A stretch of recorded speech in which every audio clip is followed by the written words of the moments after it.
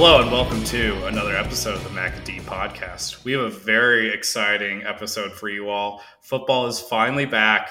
Not any more of this amateur stuff. No more preseason. I'm talking the real professional deal. But first, how was your weekend, Jimmy D? I had a fantastic weekend. I actually just got back from the Lake of the Ozarks, a little bachelor party. So, um, definitely tired from the weekend activities, but riding on cloud nine because we get to talk about fantasy football. I think I've mentioned it on a prior pod, but the week one overreaction Monday is about the best day in sports media because you just get to take or make the hottest possible take, say the dumbest shit possible, and then you can just write it off as well. I only had 1 week, so we get to do that today. It's fun to kind of get our shot at some of that analysis. So I'm feeling pretty good about that. I'm hoping that that alone can carry me through because the energy level is definitely a little lower than I'd like it to be. Yeah, we're in our Stephen A. Smith era. It's time for the week one hot takes. Did you run into Marty Bird when you were at Lake of the Ozarks? Any of the Ozark characters? I don't think so, but I saw possibly the legit most baller flex I've ever seen in my life. So we went to Party Cove on Saturday,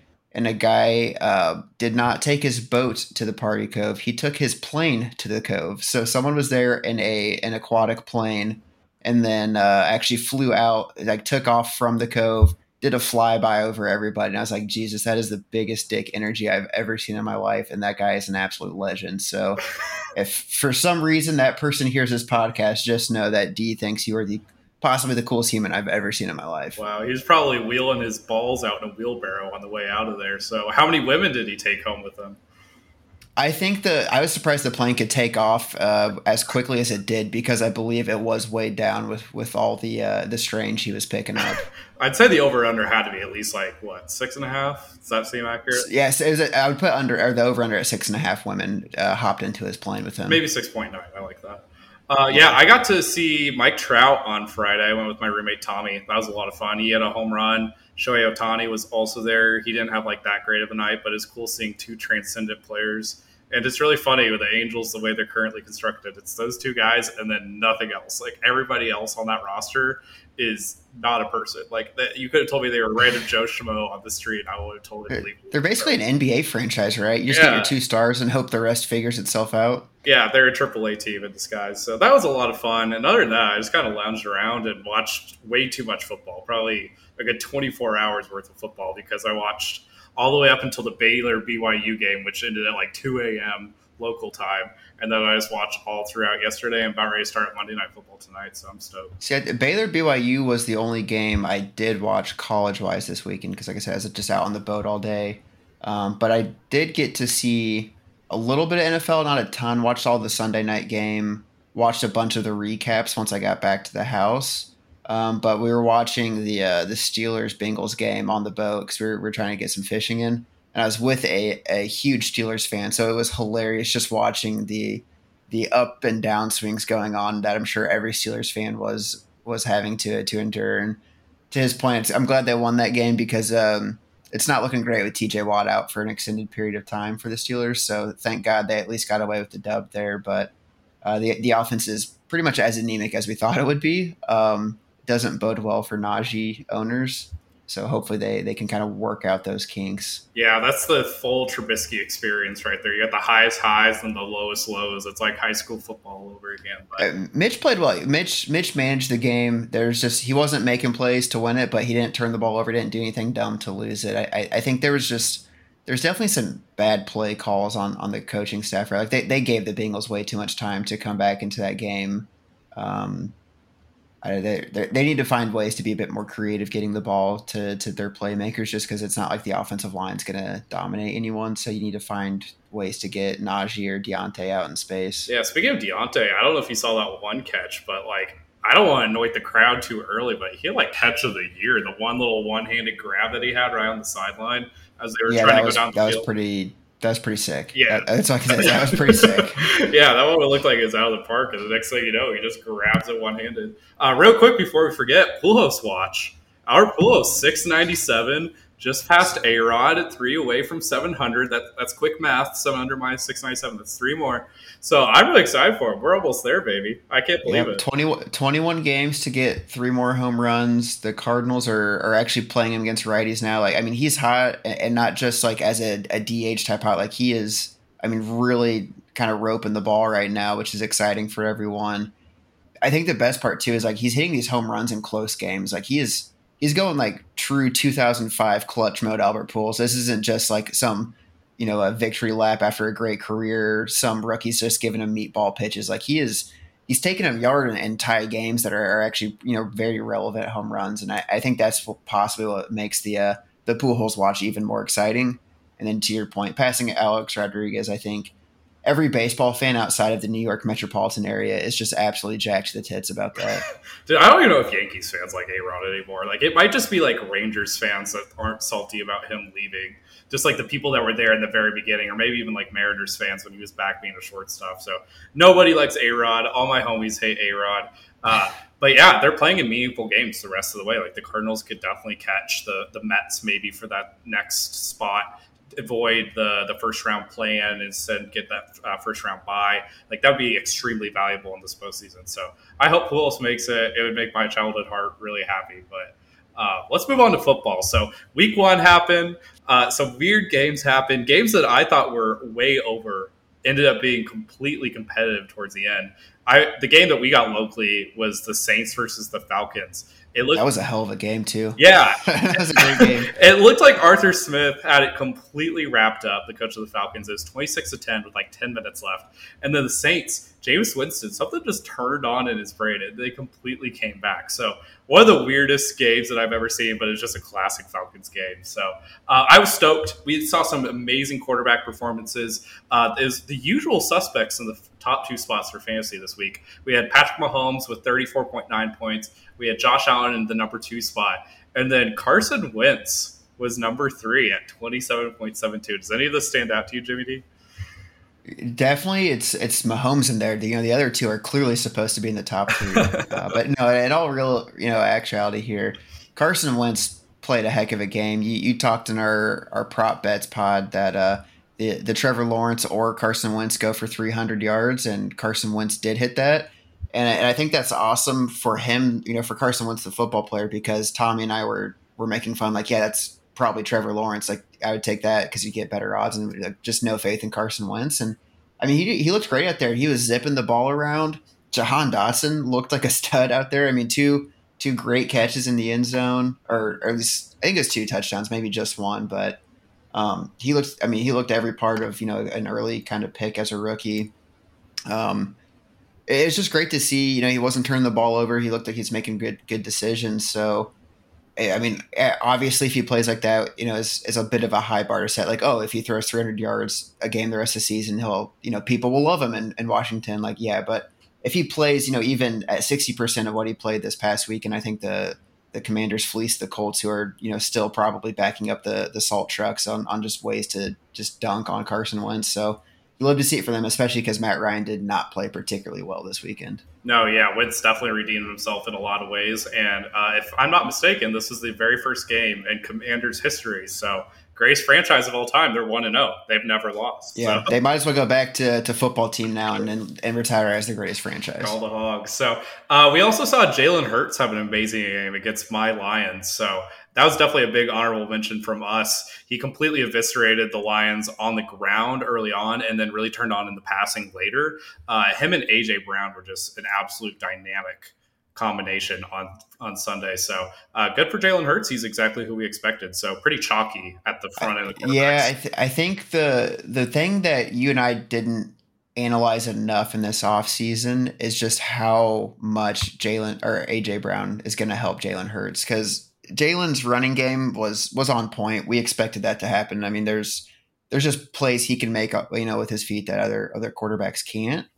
But when he has some of those iffy throws, AJ Brown's good enough to make them at least look, passable. Because I saw plenty of times where it was like slants that AJ is like borderline one-handed catching at his kneecaps, and just like random, just BS throws that AJ made it look like, oh wow, great play on the team. It's like, no, AJ Brown's out there I mean, just mossing people and just going off. And that just happens to mean Jalen gets a free 150, passing yards. Yeah, it's kind of crazy that AJ Brown was saddled with Ryan Tannehill, and then you get with a better passer, and he automatically gets better. Who would have thought? So it's really cool seeing AJ Brown getting catches in all three levels, no longer just getting those short slants that you were talking about. And yeah, he's literally taking people from over the top, and he's really finding the holes of defenses right now. So Yeah, I think it really points to the fact that it's like wide receivers are undoubtedly taking over the NFL. I mean, the amount of $20 million a year receivers just keeps going up, and it's going to continue to keep going up.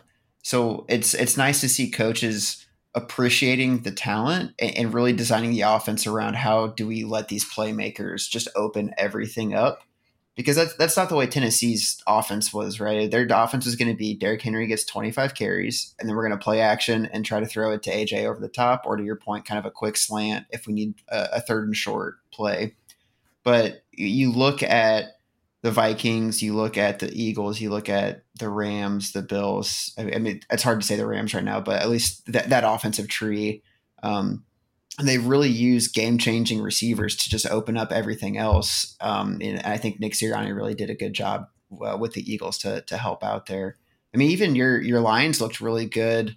And this, I mean, they could have laid down and died. They clawed their way back. Amon-Ra looked great. They used DeAndre Swift in really unique ways. And I think that's just what you have to do to be a relevant franchise in the NFL right now is just find ways to be unique with your playmakers, and it's great to see a lot of these fantasy assets being used that way.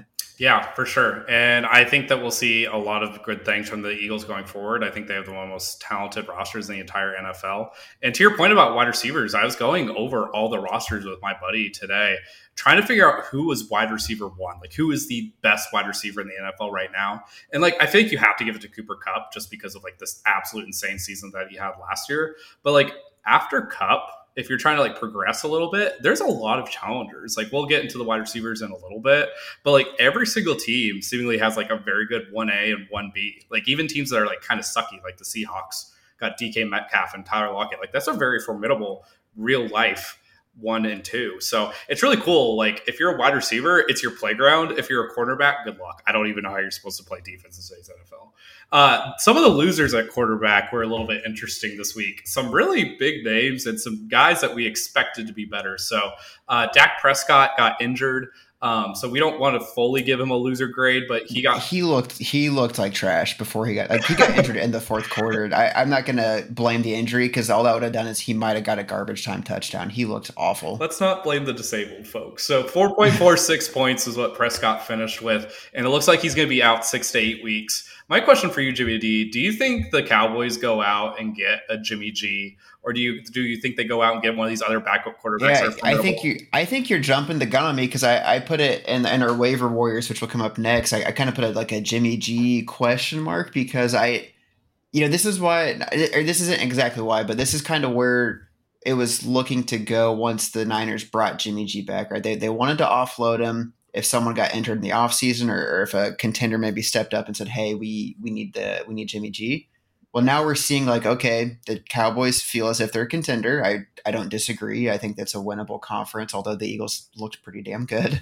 So it's, do you trust Cooper Rush to win 3 of your next 6 games, to your point? Or do you say, screw it, let's teach Jimmy G our first 10 plays and we'll build out from there. And like, we got to go get him. So we're not starting our season 1-5 and just scrapping it. Cause they just have too much money and kind of aging players, like Zeke's getting older, Tony Pollard, how many seasons are they going to not run him into the ground, but waste of his youth, right? I mean, at some point running backs just fall off and, he's explosive guy. So like, how are they going to waste him?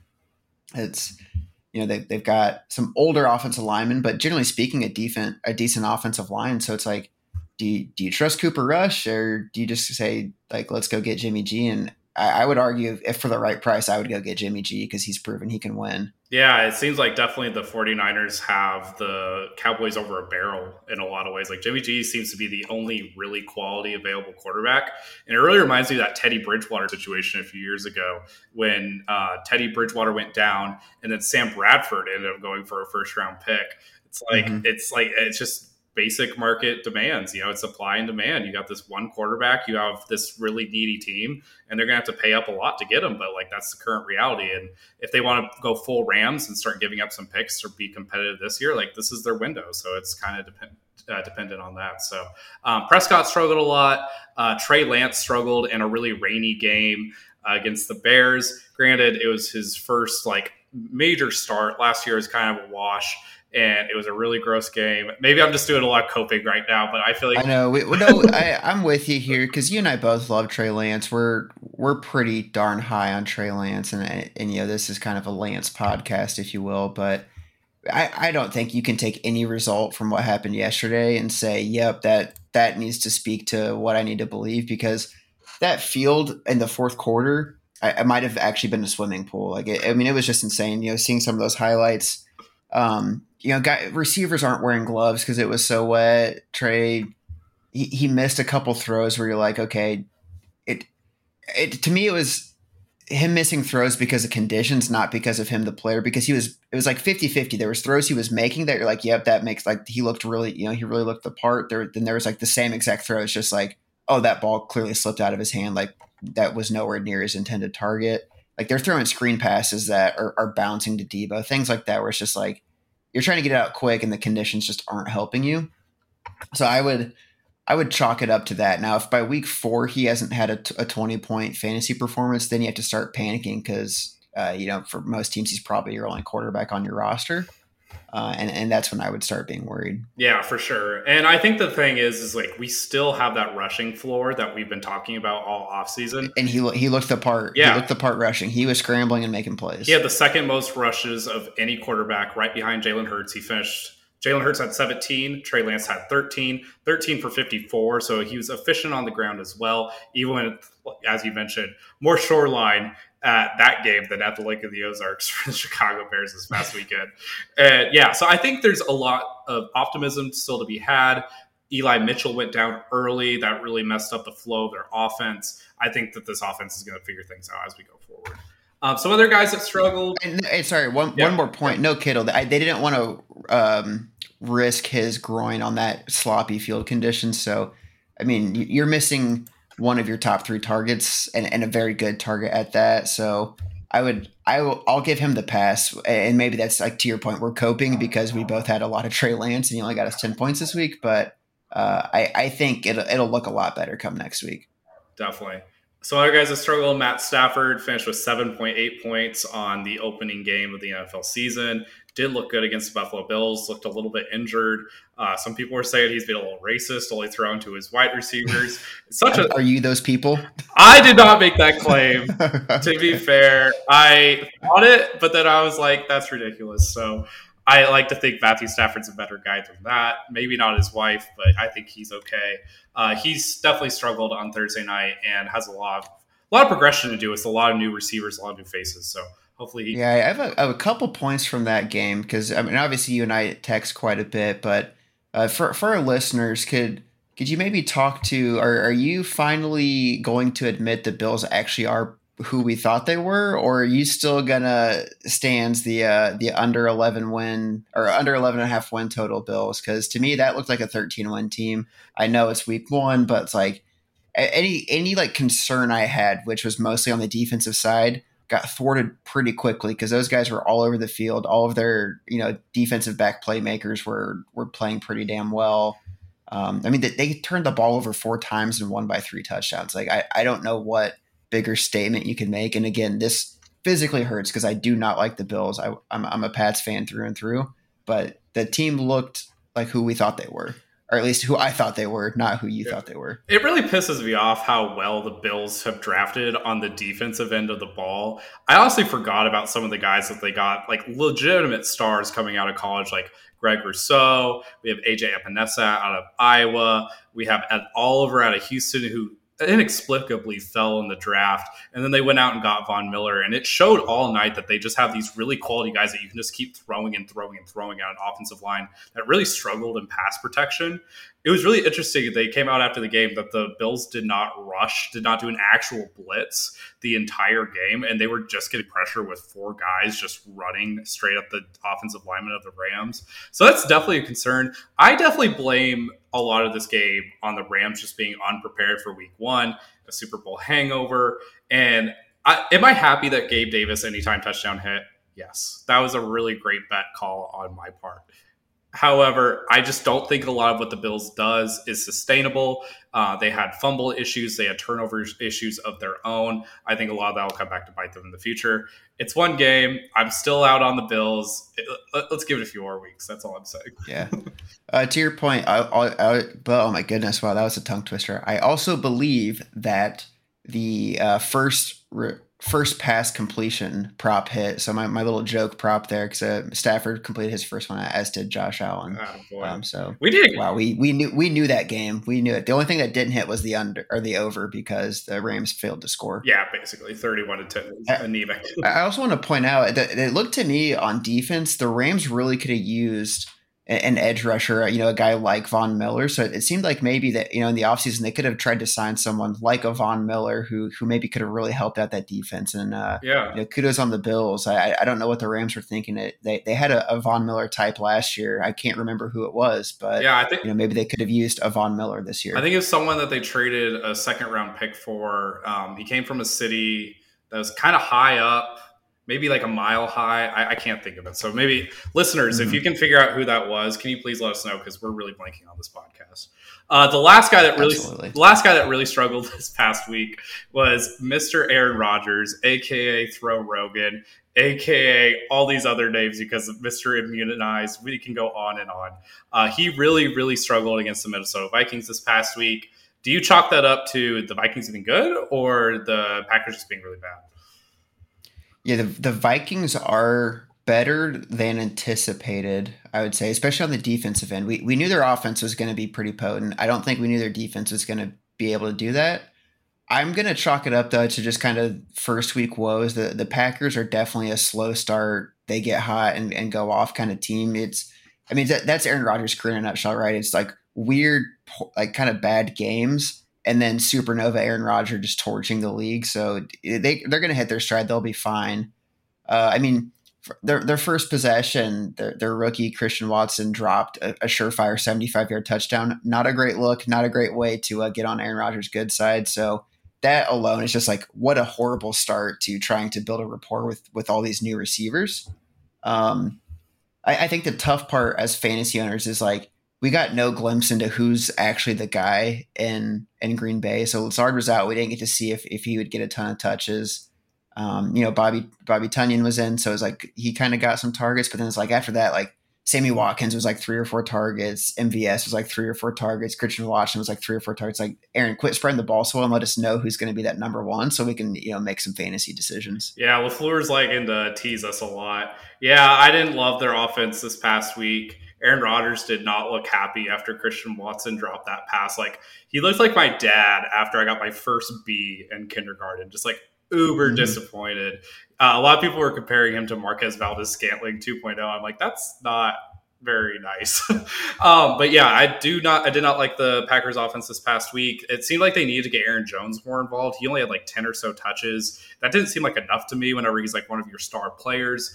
And we ended up getting a little bit of Jordan Love at the very end, which like you just never want to see for the Green Bay Packers. So definitely, I'll make a point. I think I accidentally said MVS was still on the Packers, which he is not. So that's a Chiefs play. That's my bad. I was throwing out random names there. That just reminds me of the Packers. So again, they're figuring out who they're throwing the ball to. You're good. You went on a bachelor party this past weekend. You went wild. So we know how much you like to drink, Jimmy D. So our last guy that struggled was your boy, your son, your large adult son, Mac Jones. What happened? Yeah, it was not a great game. Just as Patriots fans. So it was interesting. We moved the ball really well in the first half. We just couldn't finish drives, which was an issue we had last year. We just don't seem to have that great red zone threat.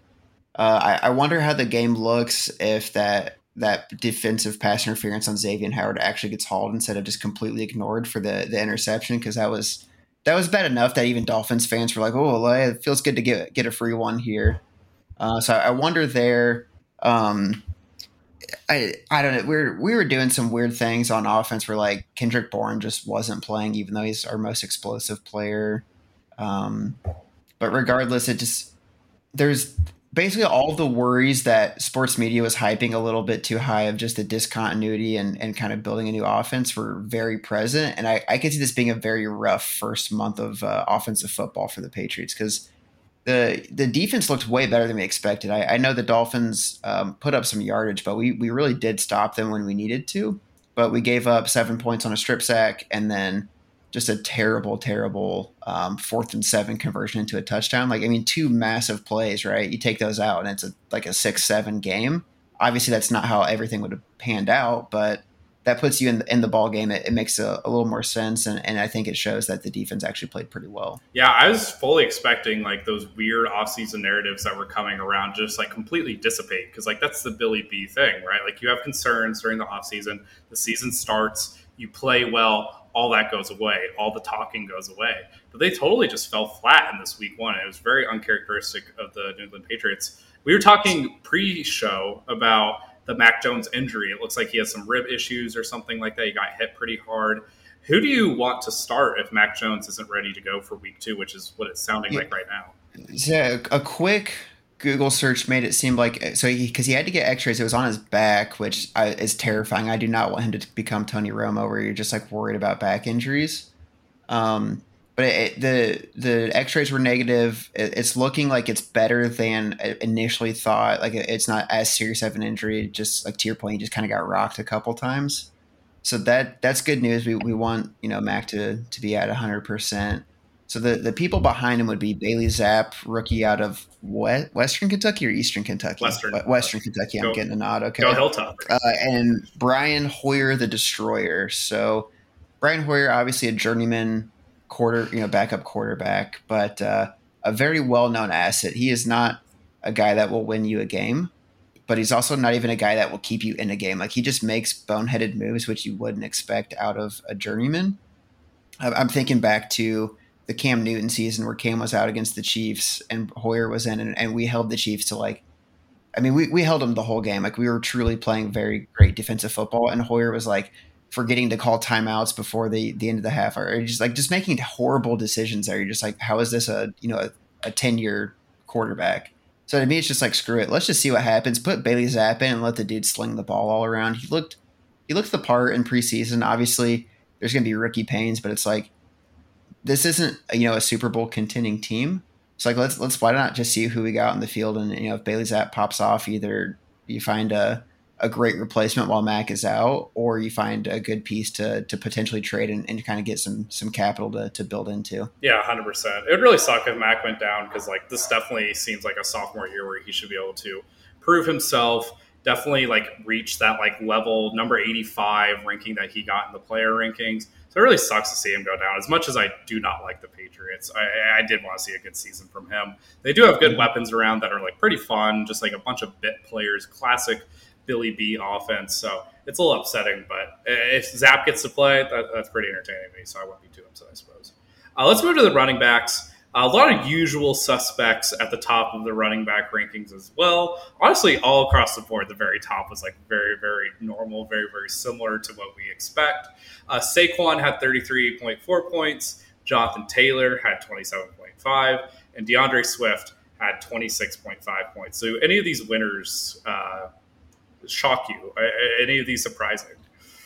No, none of this is surprising. I would say the one that has to be the most elating for fantasy owners has to be Saquon popping off, because he had a couple rough years under Joe Judge.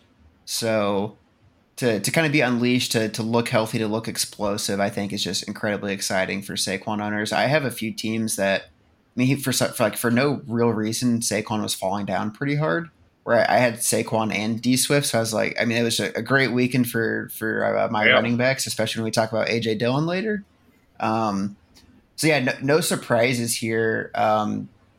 obviously JT, you drafted him first and he got like 30 carries and 100 yards. Like they're clearly going to feed him the rock. So yeah, your early round running backs, for the most part, I think you're feeling pretty good about. Yeah. Some of those, like the guys that we knew were in that running back dead zone, you don't feel great about, but the early guys you're feeling pretty good. Yeah, Saquon looked like legitimately good. It wasn't just like on paper good. If you watch some of his tape, he looked shifty. He was doing some side steps. He was really trusting his blockers. And I hate saying that because like that was the Le'Veon Bell trope for like years and years and years. But he truly was a patient running back, and he just looked way more confident. Like I feel like the last like year or so, we see a tentative Saquon Barkley where he's really worried about getting injured every other play, but he just looked explosive, like going off the edge. He was getting like 20, 30-yard runs. It was really exciting to see like vintage Saquon Barkley. Let's just hope he can continue it through the rest of the season. And then whenever he got that 2-point conversion at the end of the game to win the game for them, one, really ballsy, good for the Giants. But two, I had like literal chills. Like I had goosebumps going on. I was like, this is Saquon. Yeah, no. So I don't want us to gloss over that. I love the Giants saying, look, we know we're not a great team this year, but we're going to show that we're trying to win games. And you love to see that because, to your point, that's going to build that locker room up. Those guys are going to really rally around Dable, sorry. And just be like, hey, this guy wants to win. He believes in us. Maybe outside voices, mine included, don't believe in him, but that locker room definitely believes. So great to see it. I'd say it's a quality win. You and I are low on the Titans, but they were the 1 seed last year. It's not like this is some just garbage team. Like they really stuck it to them.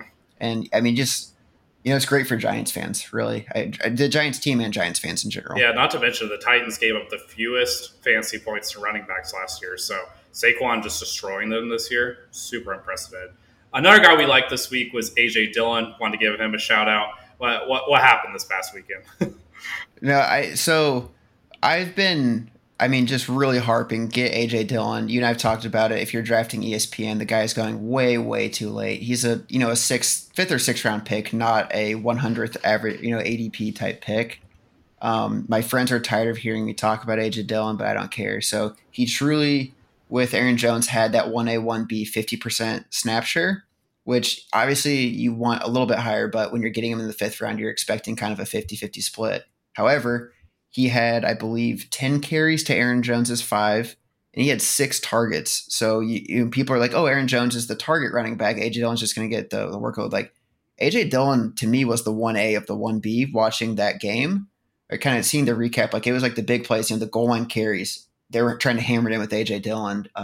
Just relevant targets they're giving to A.J. Dillon. Like, if you got him, especially if you got him in an ESPN league in like the 9th, 10th round, you have to be ecstatic because that is clearly a low end RB1 workload that you got as kind of a sleeper pick, but it was like kind of almost a surefire pick where you're getting him, and it's very, very vindicating. I mean, he could have done a little bit better with his opportunities. He only got stuffed 4th and 1, so that's good. It's good to know that they're giving him those touches. He only got 50 yards, which when you're behind as much as they are, makes sense. Like, you're obviously not going to be running the ball that much when you need to catch up. So great performance for A.J. Dillon. 20 points out of probably who you're playing as a flex, and someone that ESPN just constantly just under appreciates. His fantasy projection was like 10 points as a guy that was, like, to our point, such a quality low end RB1 or high end RB2 type candidate. I think you're going to see eventually the projections are going to start catching up, and he's going to be about a 15-point plus weekly performer. Yeah, speak your truth, Jimmy D. You were talking about A.J. Dillon all offseason. A.J. Dillon, they were talking on the broadcast as well. Like, he did not get receptions. He did not get that receiving work whenever he was in Boston College and back in university. But now that he's in the NFL, he's been working on it a lot. He's definitely working on his receiving game, and it seems like a huge asset for him. And Aaron trusts him, yeah, right? Exactly. Like, you don't get 6 targets if Aaron doesn't trust you. It's like, that is just so exciting to see. Exactly. Without a wide receiver 1 emerging yet, like, that is so key. If honestly, like, this might be my number 1 trade target. We haven't done like trade targets because it's so early and everything. But like, if there's a guy in your league or a girl in your league that drafted A.J. Dillon in like the 10th round or the 9th round, and like you just didn't quite get to you, like, definitely go out and try and get A.J. Dillon. If they don't know what they have, like, definitely go and try and snipe him, because a lot of people are just going to keep looking at that draft price tag, and you know that value is going to be higher. The snap count's great, the volume is great. Go get AJ Dillon if you can. It really probably won't Yeah, cost you that much. we can do a quick like what would you like who would you try to trade for AJ Dillon? So what's a name like would you be willing to give up a Zeke for AJ Dillon right now? Honestly, yeah. Which is wild to say after 1 week. I was going to say no, but honestly, thinking about it, yeah, 100%. Zeke had a bad week. He's in an offense where he's having to split carries. No more Dak. Whenever Dak is hurt, they don't seem to feed Zeke like they usually do. And like it looks like it's just going to be a struggle bus all season long in Dallas. I would totally do that. What about like a wide receiver? What's a wide receiver that you give up for AJ Dillon? Says I feel like what receivers are definitely easier to get a hold of. That's not a hot take. I mean, everyone has that kind of same opinion. You're definitely thinking like who's a wide receiver two, maybe like a lower end wide receiver two. So maybe a Terry McLaurin because after this week it didn't look like the Commanders. Not that they didn't love Terry, but he's the clear one in that offense and is getting the coverage as such. So then it's like Dotson and Curtis Samuel are getting way more targets. Mm-hmm. So maybe that's someone you could kind of talk yourself into trading. Yeah, I like that. They don't like. I don't know, maybe a Darnell Mooney, just because I don't believe in that Bears passing attack. It's hard because Darnell had a pretty bad week, but someone might be like, oh, I know that name more than AJ Dillon, which seems kind of hard to say because obviously if you know both those names, you're probably an NFC North fan, so it's like you're kind of aware of what it's all going on. Yeah. Depending on how this game goes, if DK looks bad, maybe DK Metcalf, but I still kind of believe in the talent there, so I wouldn't go that far. Yeah. But basically, I think that the main takeaway needs to be, not necessarily after week one, but after week two, if you have a big name that's clearly not going to have the season you initially thought, you can't think, well, I drafted him in the 4th round. You need to take advantage of someone that goes, oh, I'm getting a 4th round pick for my 10th round pick. Absolutely, I'll take that. And try to take advantage of that. Don't stress it because now it's just what can you do for me going forward, not what did I have to pay to get you. Absolutely. Let's go into some running backs that we didn't love this week. Not to be negative, but Travis Etienne, 8.5 points. He definitely had a couple crucial drops this past week, even with his old college quarterback, Trevor Lawrence. He dropped a wheel route. He dropped a little slant route that would have been a touchdown. And he only had 4 carries to James Robinson's like 10 or so. So it definitely looks like Etienne is not going to have the lion's share of the volume in Jacksonville yet. So definitely a disappointing performance. Dameon Pierce, the offseason darling, who everybody was hyping up, finished with 4.3 points. He definitely looked good. He looked the part whenever he got the carries, but Rex Burkhead got the lion's share of the snaps, the targets, everything that's indicative of fantasy growth. So my boy Rex Burkhead, he keeps churning. And the biggest loser of the week, absolutely easily, was Cam Akers. Finished with a giant goose egg on Thursday Night Football. Absolutely brutal. Yeah. 3 carries for 0 yards.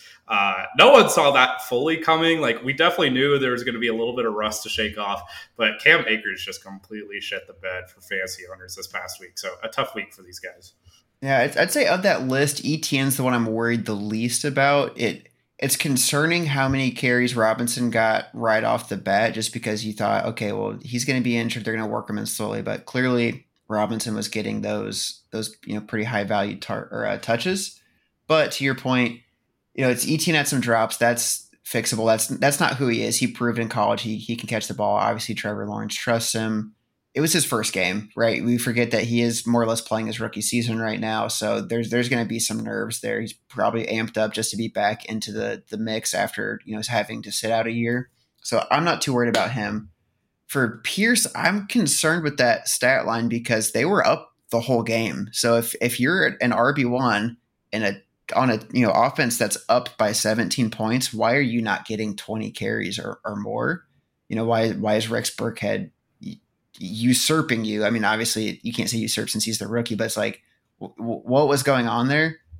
And then, man, if you spend a 2nd or 3rd round pick on Cam Akers, you have to be absolutely shitting your pants right now because from the first snap, Darrell Henderson is in play, right? Like, I don't know what was all said this offseason, but it sounded like basically everyone but LA was saying it's going to be Cam Akers, and then good old Sean McVay off the top rope just took it to you and was like, no, I love me some D Henderson. And I mean, he was I don't think Akers touched the field the first quarter, right? That is not what you want to see out of someone you took with the third round.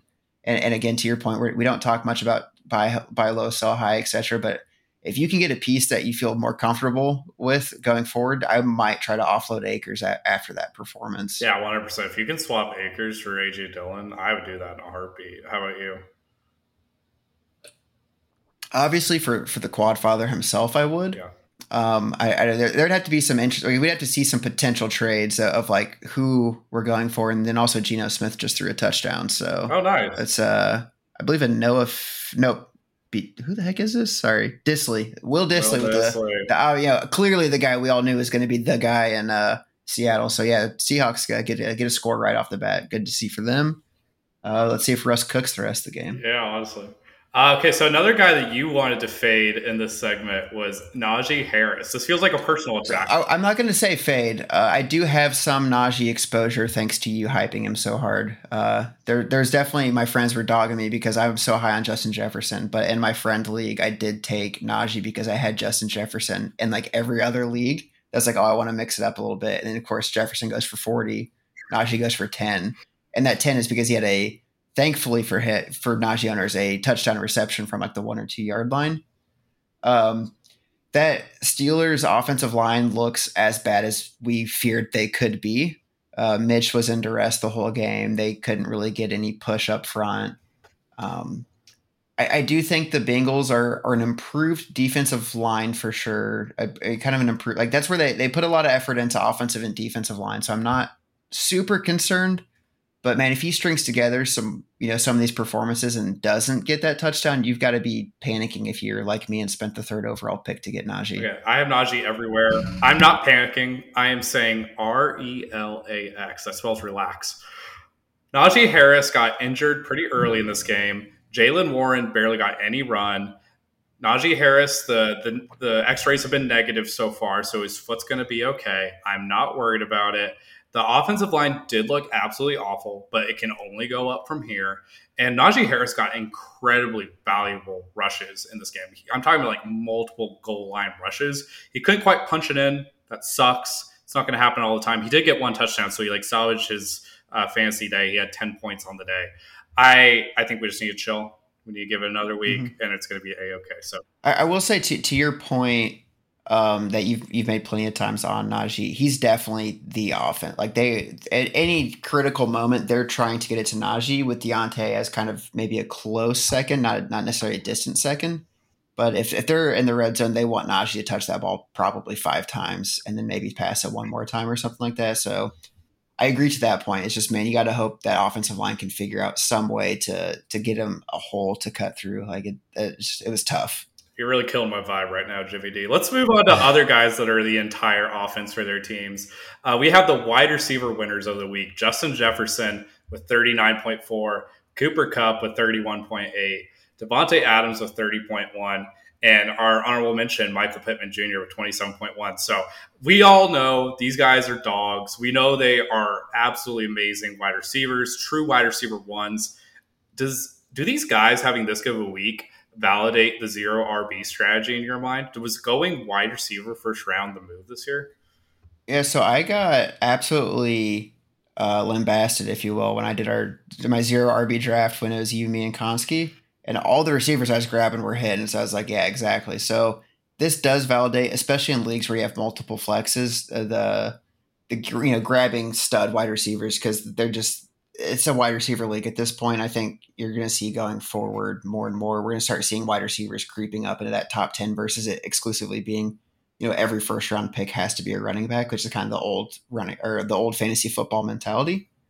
I think that the biggest, takeaway here of the people you listed is the honorable mention of Michael Pittman Jr. has to feel great for people because he's someone that you are potentially reaching for instead of taking the ADP at its word and grabbing a Cam Akers or I'm trying to think of like another running back in that list, maybe like a Javonte Williams, who we'll see how he does here shortly. But you went maybe a little early and grabbed Pittman Jr. I know I was getting a decent amount of Pittman Jr. when I could.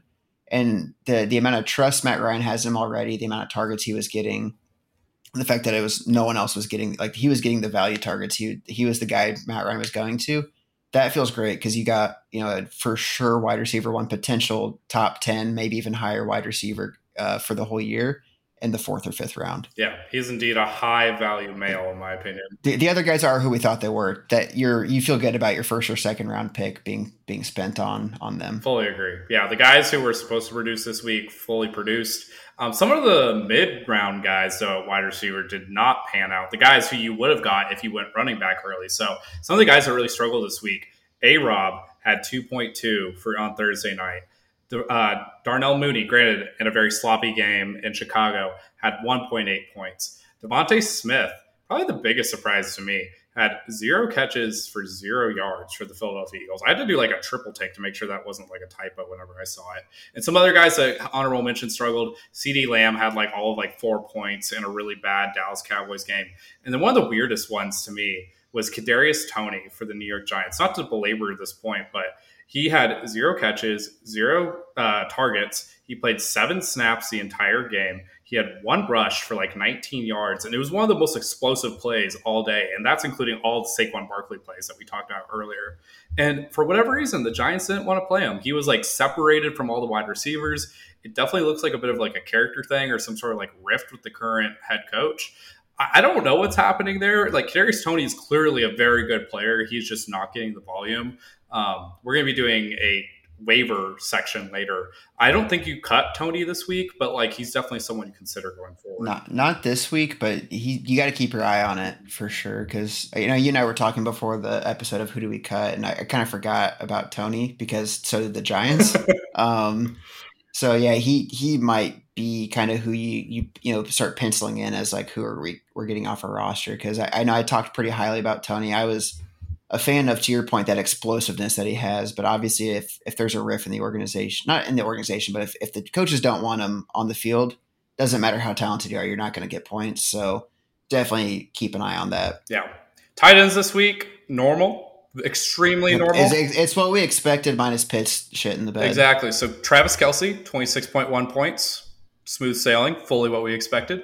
Next to OJ Howard and Taysom Hill, just as we all called it. I remember, saying, "Hey guys, I know OJ Howard got cut, but you need to grab him once the Texans, grabbed him." And I think we definitely said that out loud. But in all seriousness, I think OJ Howard's definitely a potential waiver wire guy. Not a ton of targets, but the red zone targets were going to OJ Howard. 2 receptions, 2 touchdowns. That's a hard performance to kind of keep replicating. But if you're in that tight end hell because you weren't able to get one of the top 2 or 3 guys, he's worth kind of just grabbing right now before he gets any more touchdowns going. And he could be kind of like a Robert Tonyan possibly for this offense, where not a ton of receptions, but the receptions he gets are kind of almost seemingly always touchdowns. Yeah, the comparison that I gave to Taysom Hill and OJ Howard, it reminded me of those like Jared Cook games where he would go for like 8 receptions, 100 yards, and 2 touchdowns in week 1, and then just like disappear the rest of the year. I definitely think both guys are worthy of picking up, especially if Taysom Hill is going to continue to get this rushing floor, which is super strange. They're doing the Wildcat stuff with him again. And it kind of feels like a bit of a cheat code to be able to have that guy penciled into your tight end spot. I'd say pick him up. Don't start him next week, in my opinion, unless you're like really in a pinch, like we talked about. But yeah, weird week at the top of the tight end list. I would say the big takeaway for me, and maybe you feel incredibly vindicated, but Mark Andrews had like a 10.5 point performance. The Ravens offense was different this week in the sense that it was deep bombs that their touchdowns weren't, meticulously moving the ball down the field. It was like they were kind of running and then all of a sudden 50-yard touchdown. It was the receivers, not the tight ends getting all the targets. Do you feel like kind of like, do you want to do a victory lap? I told you so. Or are you going to wait, for a couple weeks before you kind of show why you were completely out on Mark Andrews? Dude, Lamar just spreads the ball around a lot, and he's been that way ever since he's gotten into the league. There's a reason that like Hollywood Brown was like their leading receiver for a couple of years with only like 700 yards and then like 1,000 yards. Lamar really likes a bunch of different guys. Devin Duvernay had 2 touchdowns this past week. I want to bring him up briefly just because that's really impressive, but I just don't think it's going to happen again. Like just over the years, they've had guys like Miles Boykin just randomly get catches. Isaiah Likely had 3 drops, but he had a good amount of targets this past week. So I just don't love any of those receivers too much. Like outside of Bateman, I think Bateman was the best value at ADP, and he kind of proved it with this 55-yard touchdown catch. It's just Lamar just likes to sling it around. He likes to run the ball around. So I don't love Andrews. I don't think you need to hit the panic button or anything like that. It's just like I didn't love him at the ADP, and I think we're just going to see a lot of games like this where we're going to have OJ Howard and Taysom Hill just randomly outscore him. So Okay. So, second one, do you feel vindicated on Knox? 1.5 points. Clearly, just an afterthought in that offense. dude, that one hurt. I can't believe how bad he performed. I feel slightly vindicated because I had him a little lower than his typical ADP was. But yeah, that was a head scratcher. I originally had George Kittle in our losers as well, just because like, why are you injured week one? Like you had an entire offseason to rest up. Like it felt like a very strange injury to me. It was like 100% what people who were drafting George Kittle was trying to avoid, was just these random weird injuries that keep him out. But then you brought up Cole Kmet, also had 0 points this past week. So I was like, yes, Cole Kmet should definitely be in this losers list, even with the sloppy game. And then the biggest head scratcher of it all was Kyle Pitts with 3.9 points. The dude pops on TV. Like, if you're watching a Kyle Pitts game, he is the only person in the Atlanta Falcons receiving core that really, really stands out because he runs like a wide receiver, but he is as big as a tight end, and he can go up for some balls. Like, he has some verticality to him. It's just that Mariota doesn't really target him. Mariota had a lot of rushes this week. I think he had like 12, if I remember correctly. And he kind of had a pretty average game, and they were definitely running the ball a lot. I have a take about Patterson later. But yeah, Kyle Pitts really just disappeared, and it was very, very strange. I have a lot of faith going forward, but it's strange. So the game script wasn't great for Pitts. I think the troubling part is like at the end of the game when they did have to come back, it's like, why is he not your first look? In general, in this offense, like why is he not your first look? He's clearly just a freak athlete, kind of your most explosive player. He should be getting 10 targets a game. That was probably the concerns with them last year, but we kind of felt, that was different. They still had Matt Ryan. He was a rookie, etc. Like they started to kind of utilize him. Like, okay, they started to learn at the end of the last year that he was a great player, and they started to get him the ball more. So it was weird to see kind of like the complete regression back to his week one last year of like, oh, let's not use him at all. Yeah, I'm not. So that part's a little concerning, but well, again, I'm not panicking on Pitts yet, just because the tape speaks for itself. Like, man, when he gets that ball, it's something pretty. Like, someone just needs to show Mariota that tape of when he has the ball in his hands, how good Pitts is. I'm not mad. I'm just disappointed. And like, it's week one. Who cares? Like, I didn't need him to win me any matchups this week. But if next week the same thing happens, like, I want Desmond Ridder starting. Take out Mariota. Let's get the rookie in there. We're going to take a quick commercial break, and then we're going to go over the guys that we think you should be picking up, the guys that you think you should be cutting, doing a little bit of college football corner, and then we have some hot takes per usual. So we'll be right back. Today's episode is brought to you by a fraudulent dessert. Friends, Romans, fellow dessertmen, lend me your tongues. I need to warn you of the biggest scam going around, Turkish Delight. When I say Turkish Delight, what comes to mind? Easily its biggest fanfare is in the Narnia movie, the one with the lion, the witch, and the magic cloak closet. Side note, but what the fuck was that movie? It's supposed to have religious ties? Why? Because Mufasa got chalk outlined by girl Saruman the White? But I digress. In the movie, Edmund, the little snitch, sells out his entire life, his entire family, the entire universe, just for a taste of this Turkish delight. He opens up the canister, and it looks like the most delicious thing you could ever eat. It's doughy. It's got jelly. It's got powdered sugar. It's the whole package. My brother devours that stuff like a man who hasn't eaten in years during a war-induced famine. So myself, who likes a good sweet from time to time, decides to buy my real-life sister some Turkish Delight for her birthday. It comes in a box, like a little Debbie snack, but I figured it is like powdered donuts vibes. She opens it up, she's really excited, and lets me have the first bite. It looks a bit plasticky at first, bit of a red flag. I bite into it. When I tell you it tasted like Play-Doh that had been dropped in a bucket and let out to rot for years, this is one of the worst tasting, worst textured things I've ever had in my entire life. Like eating mashed potatoes and washing it down with a stiff glass of milk.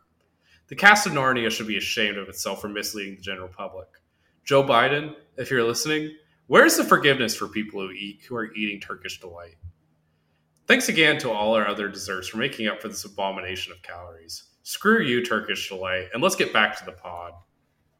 And we're back. So we're going to be going into our waiver warriors. We're going to go one guy per position. We might throw in a couple honorable mentions as well. But the idea is these are the guys that you should target, and then we'll go at the very end, like the number one guy that we think that you should put number one on your priority list at the very end of it. So who is your quarterback that you went with, Jimmy D? Yeah, so I was kind of struggling because it's like, okay, maybe Cooper Rush just because he's jumping into full workload that obviously no one would have drafted him. Jimmy G, if you're trying to think like, oh, maybe someone trades for him, you get excited. But to me, Mitch Trubisky didn't have the best game, but wasn't turning the ball over and threw the ball 38 times. So your concerns with Trubisky in this offseason were he might only throw the ball 20 times a game. Clearly, the Steelers trust him. I think you're going to see him gain, build more rapport with these receivers.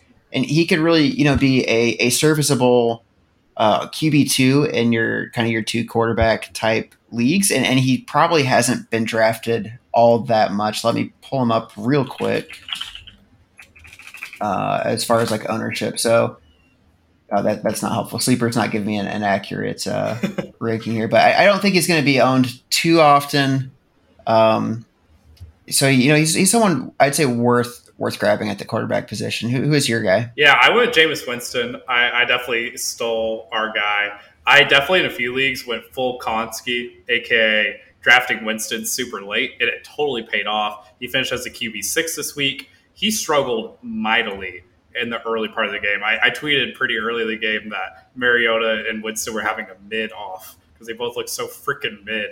But Jameis Winston really turned it on late. He had some really great passes, and he really progressed quarter by quarter, which was really cool to see.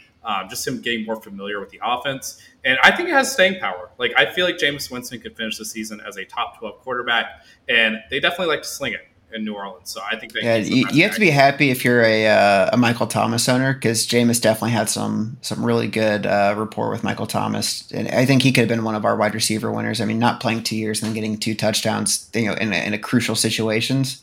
So I love the receivers that Winston has, and to your point, if he's not on a roster in your league, he's worth grabbing. Yeah, 100%. Let's move on to running backs. Who did you go with this week? So the guy I saw a lot of was Eno Benjamin. He was getting some touches with the Chiefs Cardinals blowout that was happening. He's clearly the second running back on their roster, but James Conner has had injury issues in his past, and is one of those guys that is super touchdown dependent. He's going to get a lot. He's going to get a lot of use. So, like, if he does get banged up, which just does happen to running backs, Benjamin's the one to benefit. And the dude runs incredibly aggressive. It was exciting to watch him run the ball. Like, they're down by 30 points, and he's still trying to run dudes over. So he's a guy I don't think he's going to be owned heavily. Definitely wasn't, on people's draft radar all that much. But put up an unassuming kind of 10-point performance, and I think has a position to what you need out of these waiver pickups is someone that could fall into an RB1 workload, and it's definitely Benjamin kind of hits that part for me. Yeah, 100%. Yeah, that's someone that you can definitely get like lower down on the waiver wire, because I don't think a lot of people are aware of. And not have to like waste your fab budget on it if that's what your league has. Exactly. You don't have to put a high priority on him by any means. A guy that I really liked was Kenneth Gainwell, my boy. I've been calling him all offseason long. This has a little bit of a caveat to it because the Eagles had a lot of plays this past week in a very high-scoring game against the Lions. They were also running it on first down, second down, third down, and fourth down. They actually had 4 different running backs get a touchdown this past week, and I'm not including Jalen Hurts there. Very, very strange week in terms of that, but he was one of those guys that got a touchdown. He had a good amount of yards, a good amount of carries. I feel like going forward, even Miles Sanders got a touchdown. Like, what are we doing here? He hasn't had a touchdown in like 2 years. So I think going forward, Kenneth Gainwell is just going to continue to prove himself as a more talented back. I like him a lot as a play now and a stash going forward. Some other guys that I really like as well, Jeff Wilson Jr., he's probably going to be the most likely beneficiary of that really conjumbled's even a word, San Francisco 49ers running back situation. Kenyon Drake actually ended up being the number 1 guy in Baltimore this past week. And then Jamal Williams keeps poaching freaking touchdowns from my boy DeAndre Swift. DeAndre Swift, for those keeping track at home, is number 2 in the league in rushing yards. He had like 164, if I remember correctly. He's number 1 in the league in yards per carry at 9.6. And freaking Jamal Williams has 2 touchdowns. He just poaches all those goal line rushes because Swift runs it all the way down to the 1 yard line, and then he gets tired, and then they put in Jamal Williams, and it makes no freaking sense, and he gets to punch it home. So Jamal Williams definitely has the trust of the coaching staff. That's been proven before. It's been proven during Hard Knocks. It's still true now. I think he's someone, if you're just desperate at a flex play or something like that, he's a really, really good value. Yep. Who do you like at wide receiver this week? Yeah, the guy that kind of stood out to me was Robbie Anderson. The long touchdown's one thing, but just the fact that he had 8 targets, I think bodes well as just kind of wide receiver one workload, not necessarily production. So he might not be fully rostered because people got burned by him last year, and he was kind of one of the later potential flyer picks. So if he's not on your roster, he might be worth grabbing, even if he hurt you last year, because you might have taken him like in the 4th or 5th round. Like he was kind of the media darling last year, but I'd go with Robbie Anderson. I like that one a lot. He definitely seems like just one of Baker's guys, like he just kind of got that like little dog. Which is hilarious, right? I mean, after all the drama off season of him just kind of making fun of Baker, and they get in there and it's like, oh, actually Baker's good for me. Exactly. So I like that one a lot. The one that I went with that I'm really excited about is Curtis Samuel. He was out all of last year for the most part, just had a really, really injured season. And he's with this Washington Commanders offense that is really clicking right now. He's getting involved in not only the passing game, but also the rushing game, which I think is really great for his potential floor. He also scored a touchdown this past week. I really, really like Curtis Samuel. He's kind of like a Debo kind of guy. He seems like a bit of a gadget player this year. I think he's definitely worth the pickup now that he's healthy, and he might be my number one waiver. I'm just going to say now, he's my number one waiver wire target this entire week.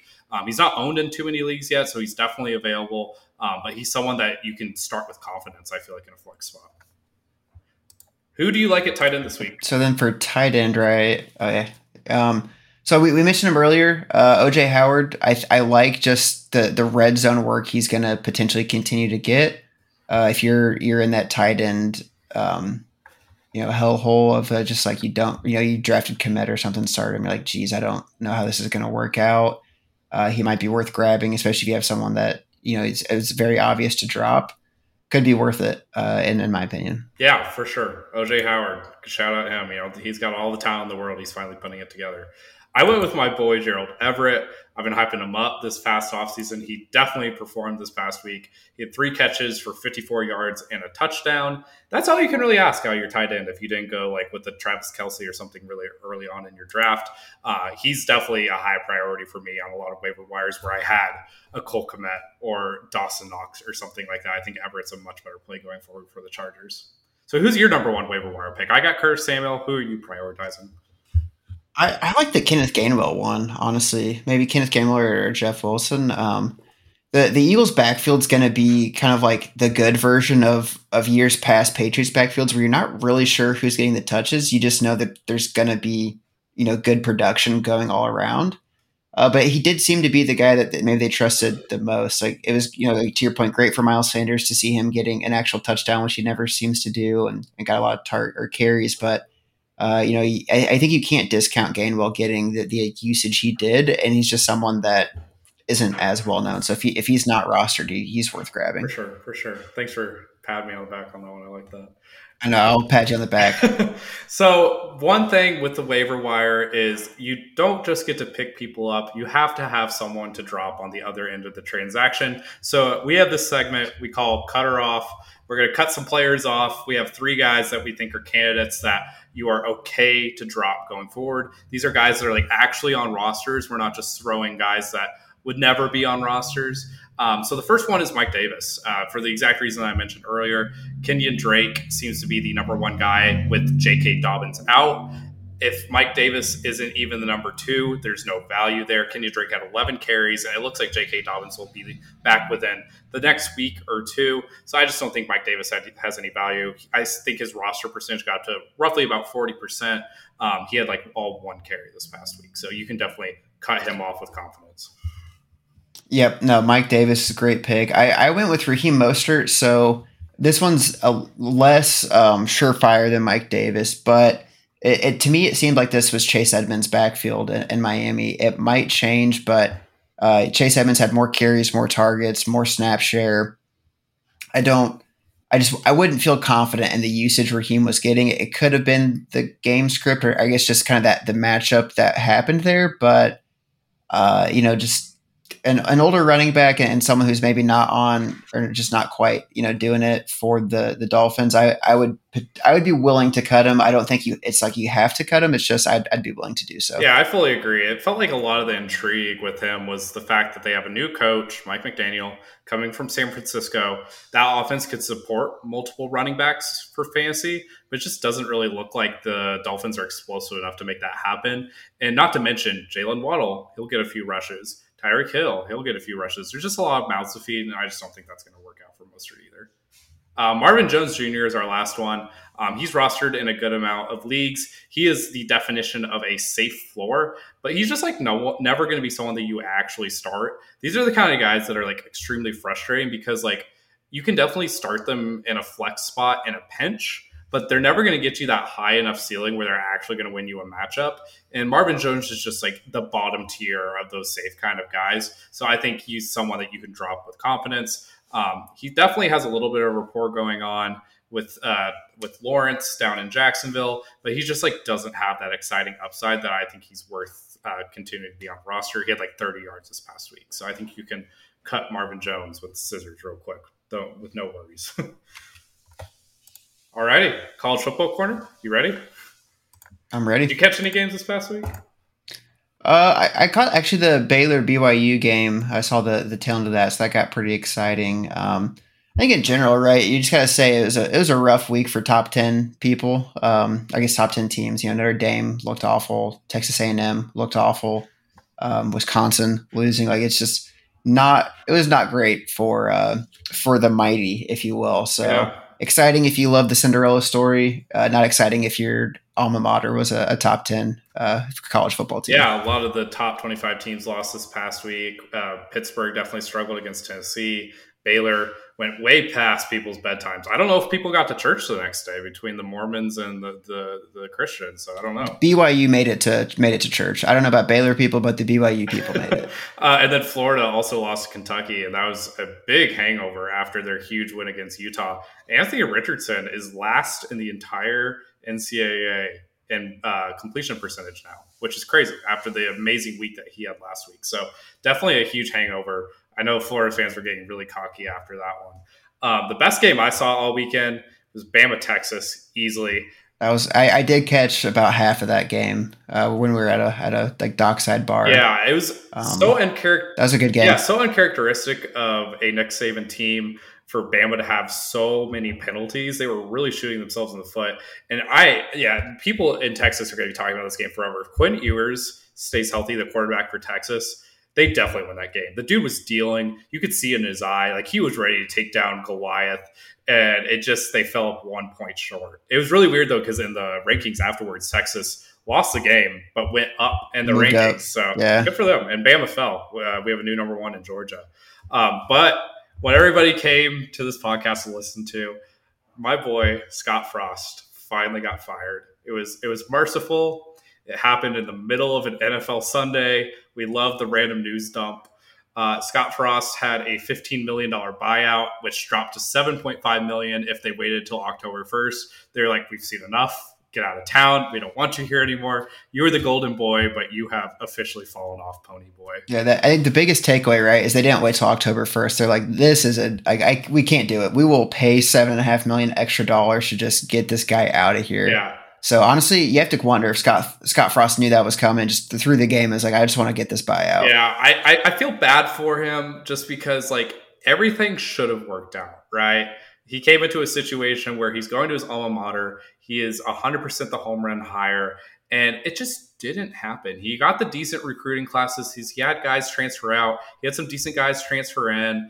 Just some inexplicable things just going down with the math of things, right? Like he lost all these games that they were losing by one possession that they should have been winning. They had crazy missed tackles in open field. They had some really strange turnovers and penalties. Is everything just on the margin? And I don't really like the more militarized kind of coaches. Like you have like the Nick Sabans, the Bill Belichick's, like those guys are like really, really regimented where you have guys like basically crashing their cars to avoid going to practice because they're all 2 minutes late. Like, I don't usually like those guys, but like that's who Nebraska needs at this point.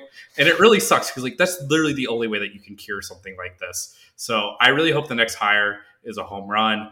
There's been talks of Matt Campbell, the Iowa State coach.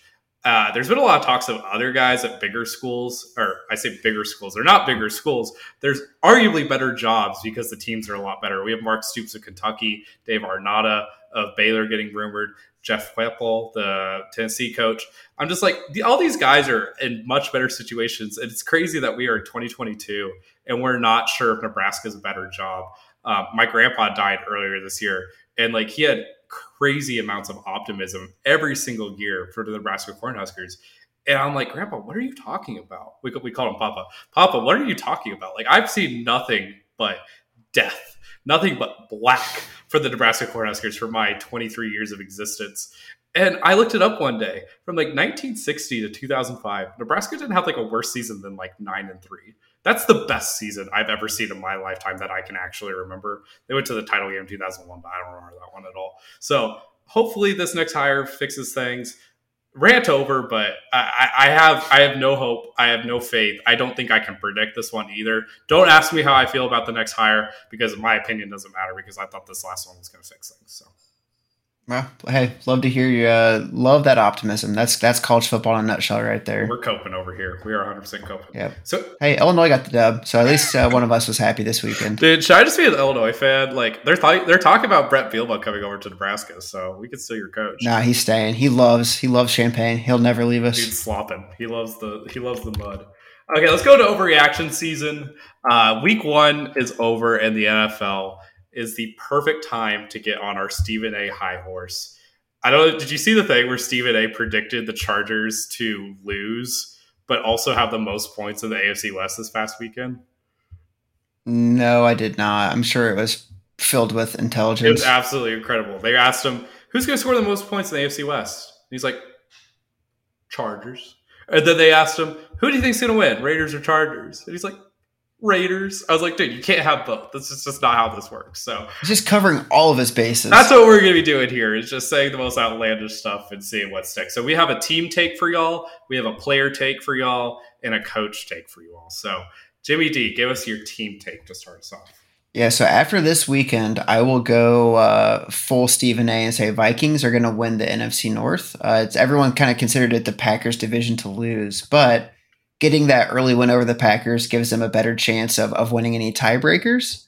And then just in general, man, the Vikings looked good. Their defense was obviously doing well. Their offense, you got Justin Jefferson. Like you can score at a moment's notice when you got J. Jeff on the field. Dalvin Cook was having a heck of a game. I mean, if you're a fantasy owner of Dalvin Cook, you got to be excited. Not the performance you wanted, but 20 carries plus some receptions. Like feels great if that's the workload your guy's getting. So. Yeah, the team looks great, better than expected. I think they really needed that coaching switch, right? Like they were just burnt out on Zimmer. So, kudos to the organization getting a real slam dunk hire, and they're going to kind of take that momentum and carry it through to potentially a NFC North victory. Could almost be like Matt Nagy's first year, where just out of nowhere, a new coach really revitalizes a franchise and he gets the coach of the year type thing.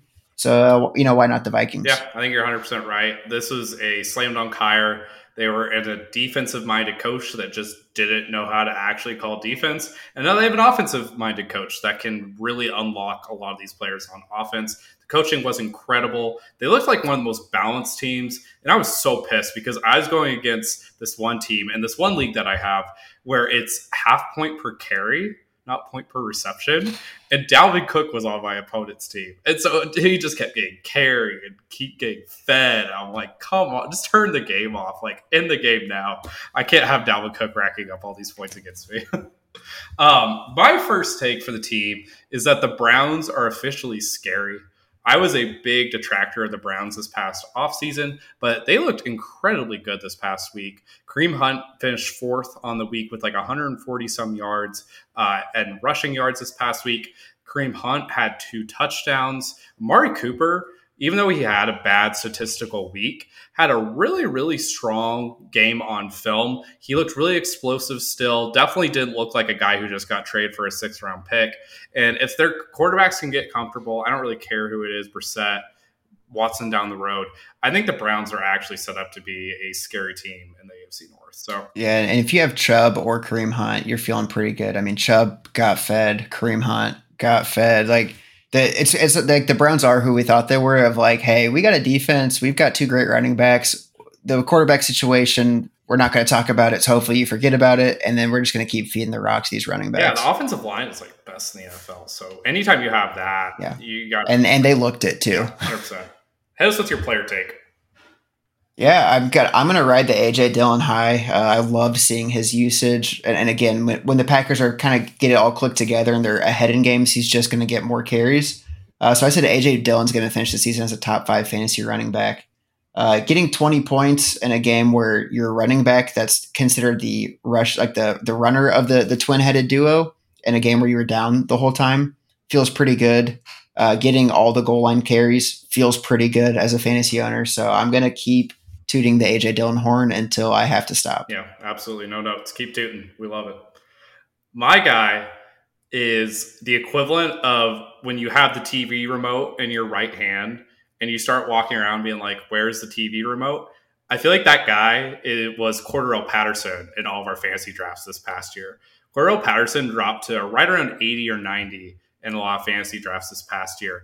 And he was running like a man possessed this past week. He looked incredibly good for the Atlanta Falcons. A lot of people were expecting a drop off just because he's a smaller guy. He was a wide receiver converted to running back. He looks big. He looks explosive. He looks like Steven Jackson. Like, I feel like he's going to have a very, very good season going forward. And we all just had hive minds. Like, he just completely slipped our minds going into this offseason. And he really, truly looks like he's going to be an incredible pickup for anybody that got him. Yeah, this one's tough for me because I was definitely a stance of the old man Patterson, don't draft him. And to your point, he's clearly the lead running back in that offense. They definitely are still wanting to give him the ball to the detriment of Kyle Pitts potentially. But Patterson looks good. Yeah, he's one of those guys that's, again, like, you might be able to get a trade for him because someone still might be like, oh, he's old, don't worry about it. Like, if you could kind of sneak a decent trade for him, I'd give it a try. Yeah, we had Leo DiCaprio season. We were all looking at the sexy young model who was under 25 years old. We all wanted Algier, but we all should have gone for the old workhorse and Cordarrelle Patterson. Yeah, Algier wasn't even in the lineup. Exactly. So give us your coach take. Yeah, and I'm going to preface this. This is not me. I believe in Bill Belichick, but I have a feeling Belichick's going to be in at least the media hot seat after this season. I love this one. And the reason being, man, the offense was just so abysmal on Sunday that, like, people are going to be questioning the dual, Joe Judge, Matt Patricia brain trust at offensive coordinator instead of, like, actually just hiring a competent offensive coordinator. And he's going to catch some flack for it if our offense doesn't really take some strides in the coming weeks and months. I think it's going to be rough if anyone that lives in Boston has to listen to their sports media, because people are going to be hammering their. You're starting to kind of see in the forum posts and everything, people going, "Oh, this is proof that it was all Tom Brady and never Belichick anyway." So, like, he's starting to kind of catch some flack. And I think even more so, it's GM Bill Belichick's going to catch some flack because we've had some pretty abysmal drafts the last 4 or 5 years, and we don't have Tom Brady to cover up for it. I would preface, I believe in Belichick. I think he knows what he's doing. I'm going to trust him over anything that I would know about football. But if this season's rough, Mac Jones kind of doesn't, to your point, doesn't kind of elevate in that sophomore year, but actually takes a step back, people are not going to be happy, and he's going to have to, give some one-word answers to some pretty tough media questions. Yeah, I think it's that last piece that you hit on that's really important, is like, it's really hard for a singular guy to be the coach and the GM. It's just too much work to do. And so I think a separation of duties could really happen really soon. But I could definitely see some people in the media just having inexplicably bad takes about this Bill Belichick team. And I could see it being on the hot seat relatively soon. Just if the things are going really poorly, the wheels fall off, we see it like an 0-8 start or something like that. Like, stranger things have definitely happened. So it was not a good week 1. We'll see how week 2 goes down. Maybe we'll see some zap season and we'll turn things around, because it seems like the backup quarterback is always super good when it comes to New England. So maybe he's Jimmy G 2.0. We'll see. My final take of the night for my coach take, I had Mike McDaniel being coach of the year. I'm a big believer that a coach's main job is really just to hype people up and be a decent person. And Mike McDaniel seems to be doing both. He's leading by example. He seems amped. He's in the locker room, really just being a dude, and he's just a fun guy. He's really inquisitive and really well spoken whenever he's answering questions in press conferences. And he really seems to have this team on the right direction. Tua didn't look amazing. Like if you watch some of the highlights, he definitely had some missed throws. But I think he has a great enough scheme that Tua can really, really excel in it throughout the year. And I think the Dolphins' schedule is going to be easy enough to where they could actually make some noise in the AFC East this year. I had the Dolphins winning the AFC East this year. I definitely could see it happening. And yeah, Mike McDaniel, coach of the year train. Let's get it started. Yeah, I think a couple of points there. Right? His scheme is great. It gets Tyreek in space. It gets Jalen Waddle in space. It makes the reads for Tua pretty easy. And then Tua is a very accurate thrower, so he's able to deliver the ball. He didn't look great yesterday, but the scheme you could tell it was the right kind of base to build from. I don't know if you've seen any interviews with Mike McDaniel, but he's definitely just a bro. So, I think more and more in the younger NFL, right? Like you have to be able to connect with 23-year-olds, right? Like it's easy for me to forget that I'm older than probably most people in the NFL. So it's like I don't even know if I could connect with guys that are just freshmen out of college, or I guess juniors out of college, etc. Yeah. But he seems to really be able to do that, and he just seems to be a good hang. And I think that's so important as the head coach, because you're trying to set that culture, and you want to really build kind of that family mentality. And he seems kind of like the guy that can do it. Yeah, I love it. So that'll be it for us this week. We're going to go watch the Seahawks-Broncos game. So a Broncos tight end is currently leading all players in receiving yards. I saw that. I saw some Alberto receptions. I knew you were going to be excited about it. Dude, it's not Alberto. It's Andrew Beck. Is it really? Yeah, who? So I saw Alberto get a couple touches. My bad. I beat you to the punchline, and you had a way better punchline. Exactly. So clearly, we know nothing. Take all of our advice, take no of our advice. It really doesn't matter. But go have some fun fantasy football this week. This was a really great week one, and I'm really excited to see what week 2 has in store. So, Jimmy D, have a great week this week, and we'll see you. Yeah, bye, everybody.